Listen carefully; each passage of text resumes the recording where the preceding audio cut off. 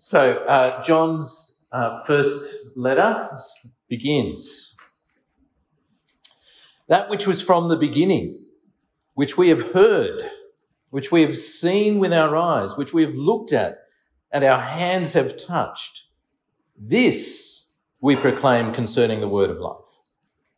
The life appeared, we have seen it and testified to it, and we proclaim to you the eternal life which was with the Father and has appeared to us. We proclaim to you what we have seen and heard, so that you also may have fellowship with us. And our fellowship is with the Father and with his Son, Jesus Christ. We write this to make our joy complete. This is the message we have heard from him and declare to you. God is light. In him there is no darkness at all. If we claim to have fellowship with him and yet walk in the darkness, we lie and do not live out the truth. But if we walk in the light as he is in the light, we have fellowship with one another, and the blood of Jesus, his Son, purifies us from all sin. If we claim to be without sin, we deceive ourselves, and the truth is not in us. If we confess our sins, he is faithful and just and will forgive us our sins and purify us from all unrighteousness. If we claim we have not sinned, we make him out to be a liar, and his word is not in us.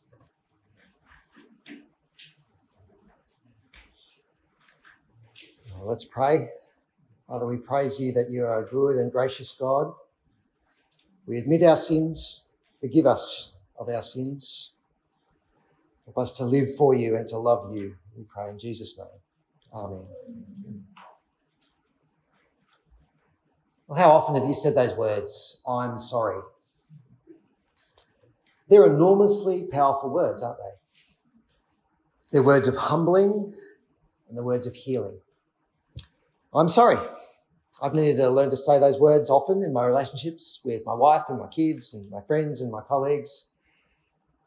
But I've also come to learn something about myself. It's possible to say those words, I'm sorry, and not follow through. It's possible to say sorry and even to feel really sorry in the moment, but not to change or correct anything in any lasting way. And when that happens, it can make things even worse. Words that are meant to be a humble admission of truth can become a lie, even in themselves. So yesterday we looked at the importance of faith, trusting in Jesus, but faith doesn't exist as a concept all by itself. Real faith always gives birth to something else, repentance. And repentance means changing our hearts and our minds, turning our lives towards God, putting sin to death, living the new life God's given us to live. And repentance makes a real concrete difference to our lives before God and our relationships with others. Repentance is an ongoing challenge in our lives, and it's intimately connected to issues of truth and truthfulness. The starting point for repentance is humbly admitting our sin. Because Jesus has died for us, we don't have to hide our wrongdoing or mistakes. And in fact, failing to admit our sin is the ultimate form of deception and truth denial. So that was 1 John chapter 1, verses 8 to 10. We claim to be without sin, we deceive ourselves. The truth is not in us. If we claim we've not sinned, we make him out to be a liar, and his word is not in us. So Christians are fundamentally people who admit we're wrong. So it means to be a Christian, someone who admits they're wrong. We can handle the truth because Jesus has dealt with our sin. And we know God loves us, and we know we have forgiveness in Jesus, and we know we're safe, even though we're not perfect. And so we don't have to desperately run after affirmation, feeling unsafe if anybody disapproves of anything about us. We can freely admit our sin. We can face the truth. We can live confidently in him. The action of facing up to our sin is fundamental to our Christian lives. If you don't consistently come before God and admit your sin, you're actually committing the worst possible form of lying. You're deceiving yourself, but that's not the worst possible form of lying. You're claiming that God is a liar, as it says in 1 John. Deception is the starting point for so much manipulation. And of course, deception is the starting point for so much abuse as well. If you confess your sins, we have a basis for living a life of truth and love for God and love for others. But repentance involves more than just a feeling of humility. It does involve that feeling of humility, but repentance involves a concrete change of mind and heart and life as well. That can be seen in 2 Corinthians chapter 7. In 2 Corinthians, the Apostle Paul had a really fraught relationship with the Corinthian church. And at one point, he recalls a point where he actually had profound relief and comfort because he realised that there was a situation where there had been genuine repentance among the Corinthians. And he describes what this genuine repentance looks like. It's 2 Corinthians 7, 10 to 11. I'll just read it. You can look it up if you want to. He says, "Godly grief produces a repentance that leads to salvation without regret, whereas worldly grief produces death. For see what earnestness this godly grief has produced in you, but also what eagerness to clear yourselves, what indignation, what fear, what longing, what zeal, what punishment. At every point you've proved yourselves innocent in the matter." See, on the one hand, Paul says there is such a thing as worldly grief. There's a kind of sorrow that doesn't lead to repentance. You could call it the politician's apology or the sportsman's apology. I know someone who's been deeply hurt over many years by the behaviour of her relative. And when she plucked up the courage to express her hurt, her relative immediately expressed really strong feelings of regret and sorrow. But really soon afterwards, the relative just kept going with the same behaviour. Seemed to assume that as long as you just express words of deep sorrow, that's enough to calm things down, bring healing, restore the relationship, and then we can just keep going exactly the way we were going before. But that's not how it works. There was no change. It just made reconciliation harder, that kind of grief. True repentance, according to Paul, involves more than just sorrow. Paul lists a series of features that characterise the Corinthians' repentance. They started with sorrow, but didn't stop with sorrow. Their repentance involved eagerness to clear themselves. I don't think that means they were just making excuses for their sin. That would have made the problem worse. They owned up to their sin and visibly changed. They wanted to make sure the truth of their repentance was clear. They let Paul know. Their repentance involved indignation against their sin and fear of its consequences. Here's actually quite a few significant emotions that come up in this response to the truth. They felt the weight of their sin and its consequences. They showed clearly they turned away from it. Their repentance involved longing and zeal. They longed to do what was right. They felt it, and they didn't just feel it, they did it. They had actually zeal. Zeal involved being devoted to changing through concrete actions. Their repentance also here involved what Paul calls punishment. He's probably talking about concrete steps the Corinthian community had taken to deal with a particular individual who's caused deep hurt and pain. They needed to take concrete actions there. That was chapter 2. More broadly, repentance involves dealing with the consequences of sin for our relationships. Yes, sin is and can be completely forgiven, but that doesn't mean that the consequences necessarily disappear this side of heaven. Sometimes there are consequences. Deception and breach of trust have consequences. And sometimes those consequences are devastating, and breaches of trust can take a really long time to heal. And there may be a need to face justice as part of that repentance, and that depends on the situation. So you might like to ask, is there a circumstance about your life that you need to repent about, especially when it comes to lies and truth? What would true repentance look like in such a situation? Because repentance isn't just a one-off act that we do when we become Christians. Repentance is a way of life. It's about being committed to the new life that we've been given, committed to walking in the truth, committed to living in such a way that our actions match our words, developing habits of living truthfully.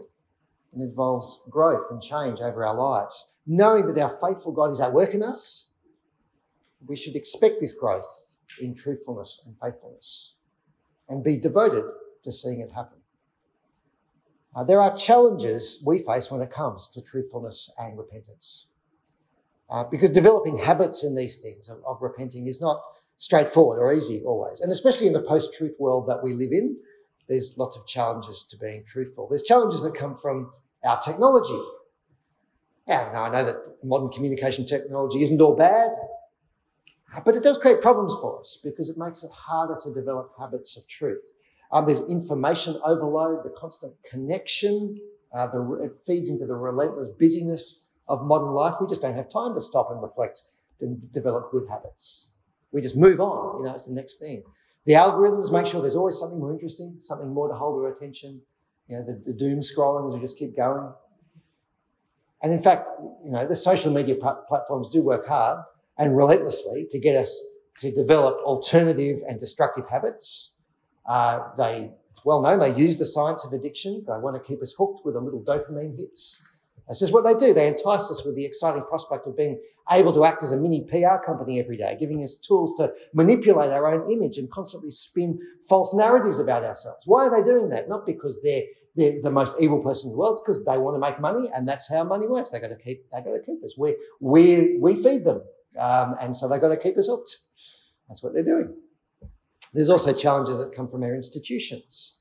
What I mean by that is structures of society with agreed rules, government, families, the media, religion, science, business. Institutions are an essential part of the glue that binds our societies together, but our institutions have all sorts of truth problems. If we live in this world and our fallen institutions, what we can do is we can pick up habits from those around us.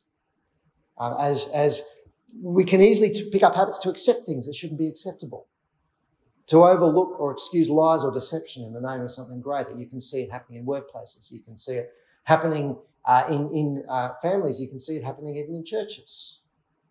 And we need to be very careful. Deception is often part of the air we breathe, and we need to be repenting at the institutional level. There's challenges that come from our culture, which I just talked about in the last talk.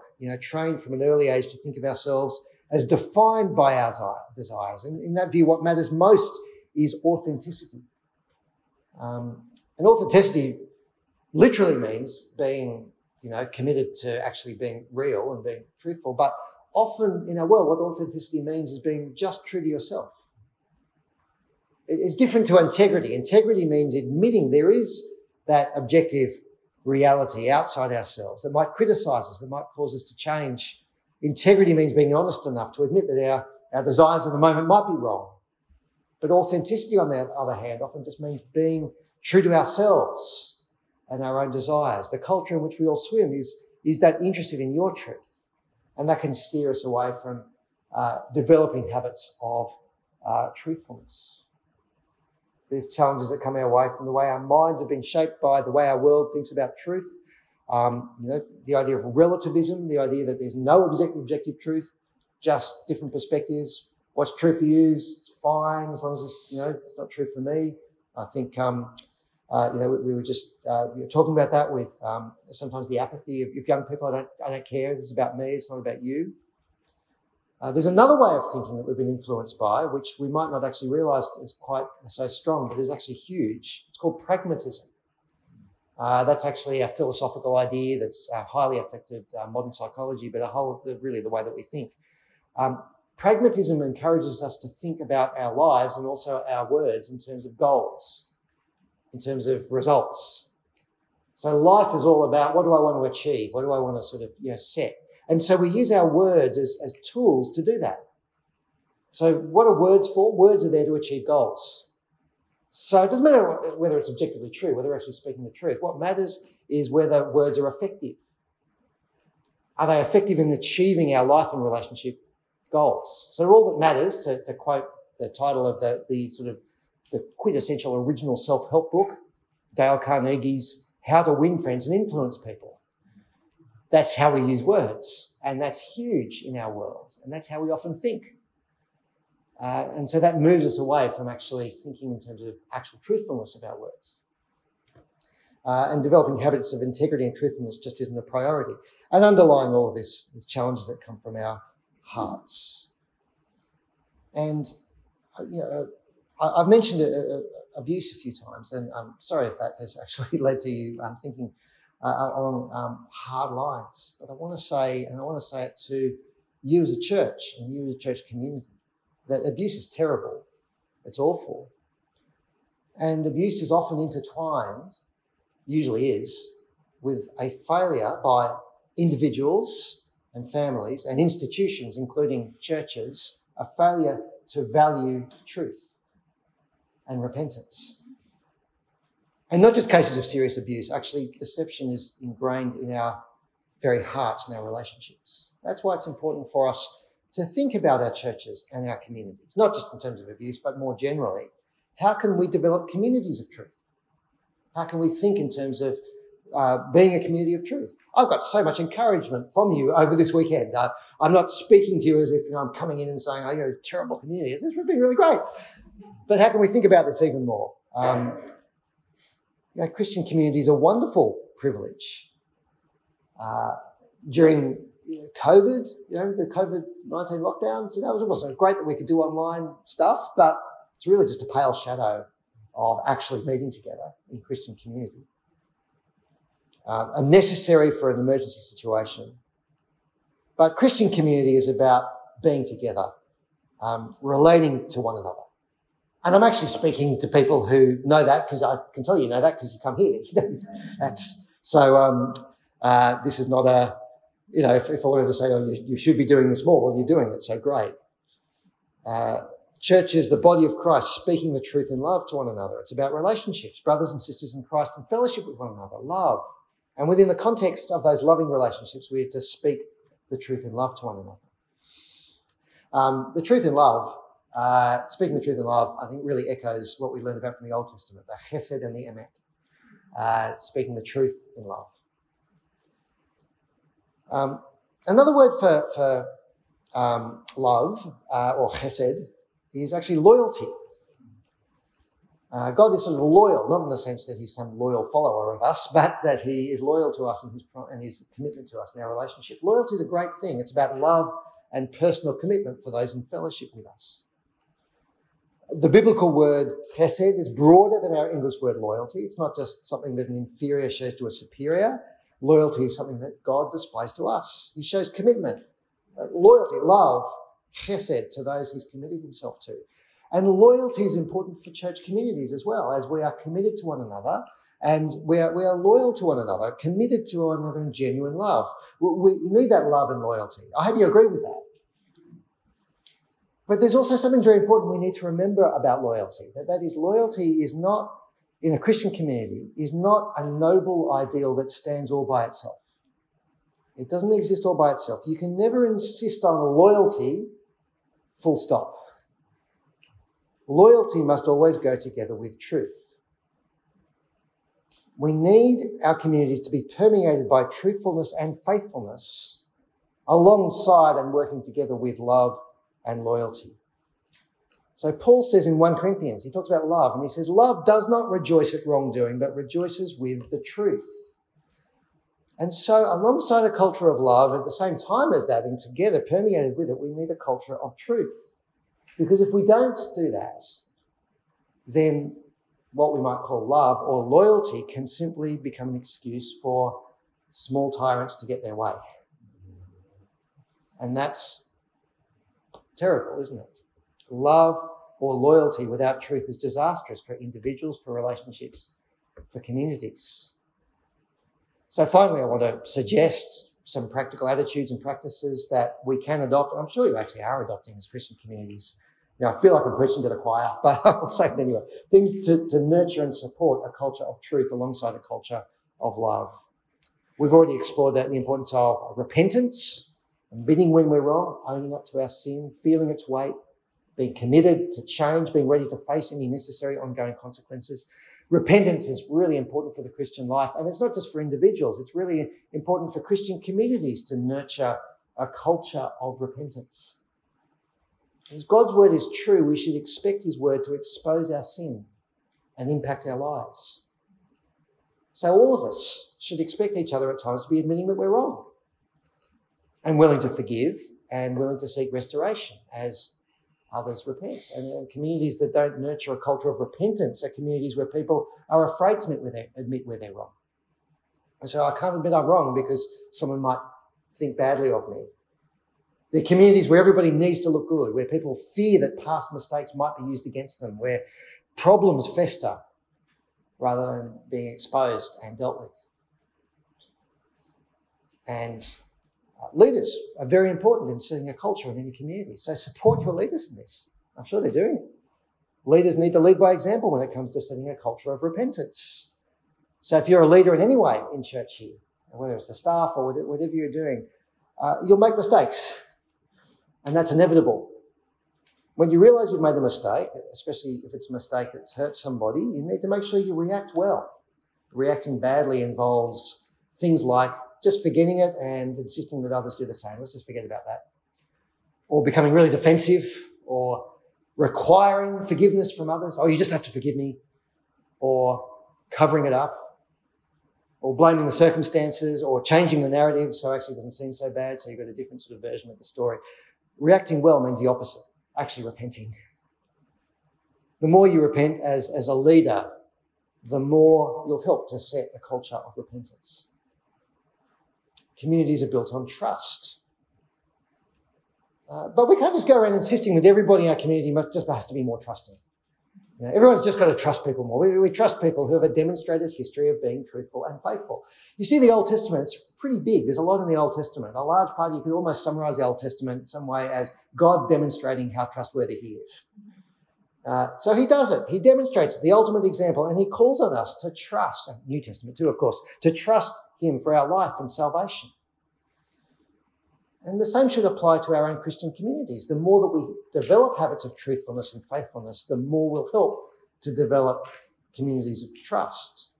And again, that's really important for leaders. If you're a leader, you know, if you're just someone who's in the habit of forgetting promises or saying things that aren't quite true, you'll actually do a lot of damage to your community by undermining trust. But if you nurture habits of truthfulness and faithfulness, you'll go a long way to building a community that's committed to speaking the truth in love.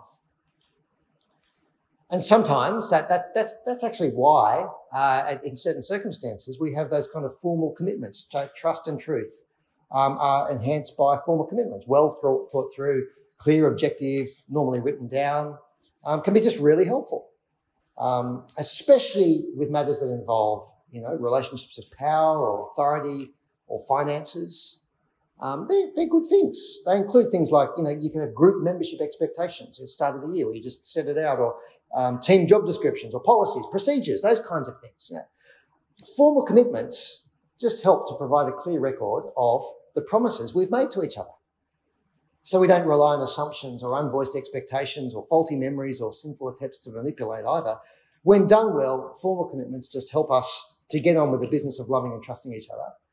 Because we all know where we sit, where we stand, without having to be worried or confused about what we've committed to each other, what we can expect from each other. Now, of course, formal commitments have a danger, and there's a real danger, and that is legalism.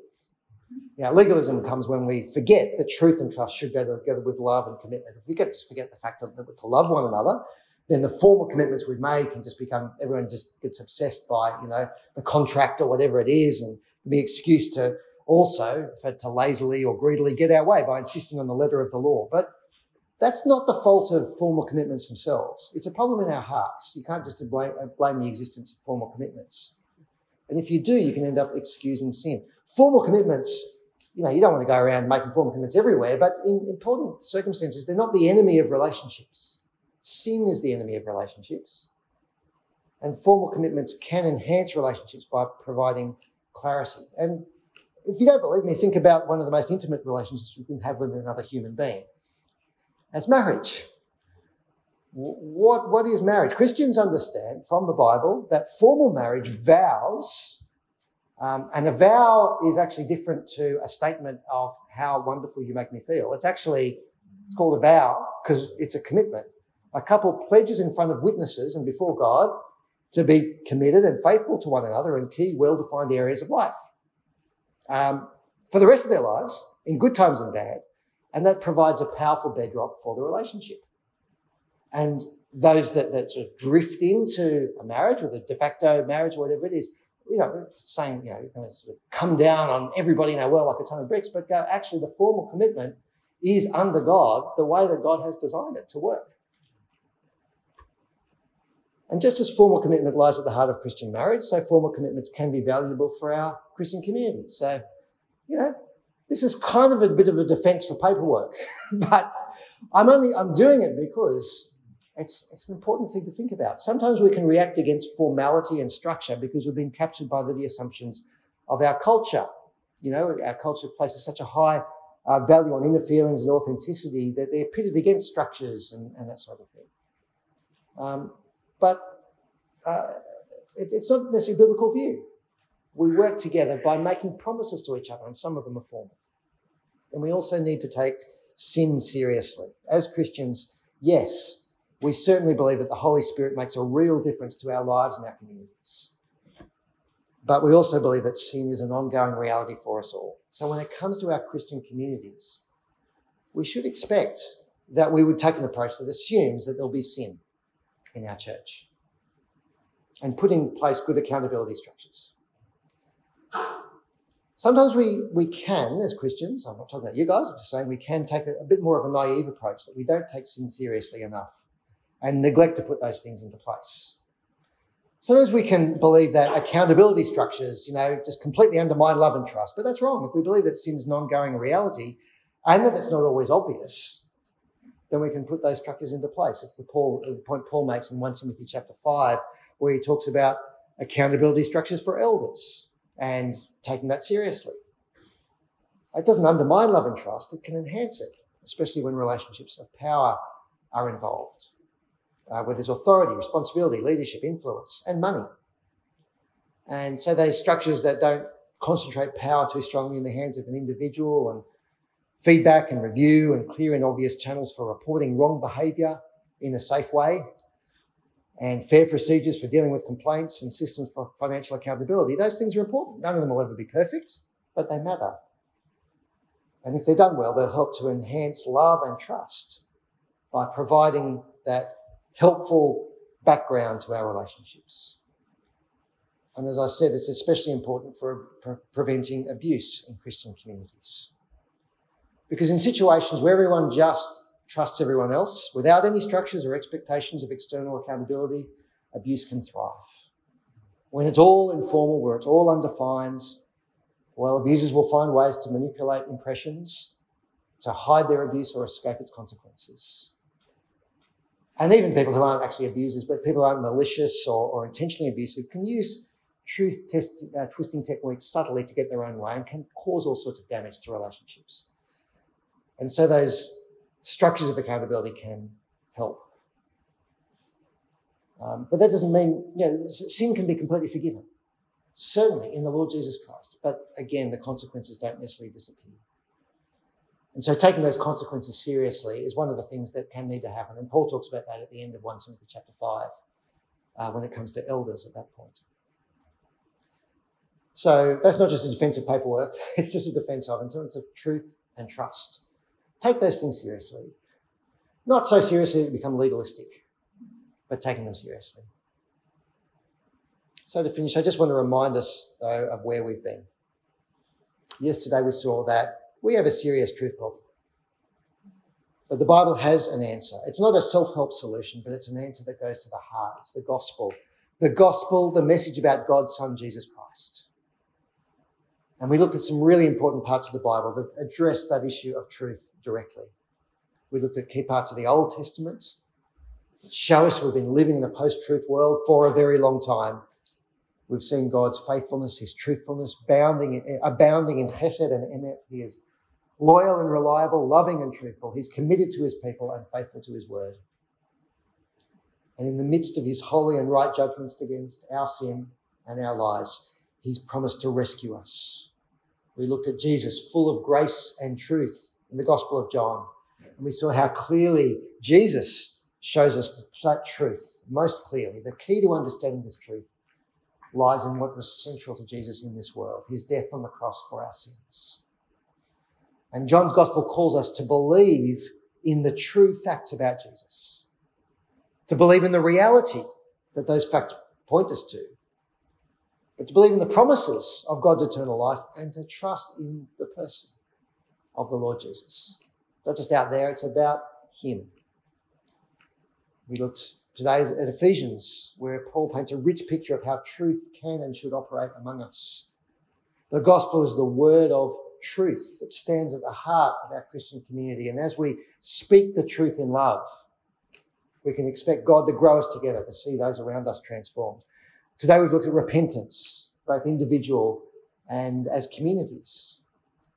And the biggest principle in it all is truth is personal. And I don't just mean that truth is a matter of our own opinion. What I mean is truth is a person, Jesus Christ. And can you imagine what it would be like for us to consistently speak and live according to this truth? Can you imagine the effect on our post-truth world if Christians, both individuals and communities, were so gripped by the truth of Jesus Christ that we were committed not only to believing the truth, but to taking lies seriously in our own lives, to turning away from lies daily, developing lasting habits of faithfulness and truthfulness, navigating the complexities of life while faithfully and truthfully speaking this message of truth and life to others, and deliberately creating communities increasingly committed to truth. Actually, if you're a Christian, you don't have to imagine that. I've seen it here. You know it. If Jesus has already made a massive difference in your life and in the lives of your fellow believers, he continues to give you what you need to speak and live this way. If you look closely and prayerfully at yourself and other people at your church, and I encourage you to do that, you'll notice the Holy Spirit making a profound difference in your life and the lives of others. That's what Jesus does. And it's a cause of great thanksgiving. But truth is also an ongoing challenge for us. And if our world ends up continuing to move further along a trajectory of post-truth craziness, it'll become even more challenging for us. That's why we need to keep on clinging to Jesus and holding on to the word of truth. It's why we need to keep coming back to him, to ask him to rescue us and transform us as we navigate this post-truth world, to give us the strength to speak the truth in love among ourselves and to others, and to take those challenges of living truthfully and seriously and truthfully more and more seriously. I can personally attest to the difference Jesus has made in my own life in this post-truth world that we live in. I came to trust in Jesus, I said it before, in my early teenage years, and I've always found him to be faithful. And writing the book has just been really challenging. It's the most challenging book I've ever written.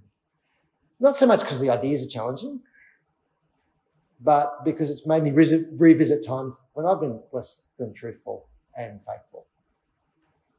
But I can testify that Jesus is faithful and he continues to forgive and change me as I've sought more deliberately to turn to the truth and develop those habits of truthfulness and faithfulness. He's continued to be faithful, and it gives me joy in relationships, peace in suffering, and hope for that time when Jesus returns and the truth will be made clear to all. So I'll finish with Revelation chapter 21, verse 5. And he who is seated on the throne said, "Behold, I am making all things new." Also he said, "Write this down, for these words are trustworthy and true." And the word emet comes out in another Hebrew word, which is directly related to it. It's the word amen. Truly, amen.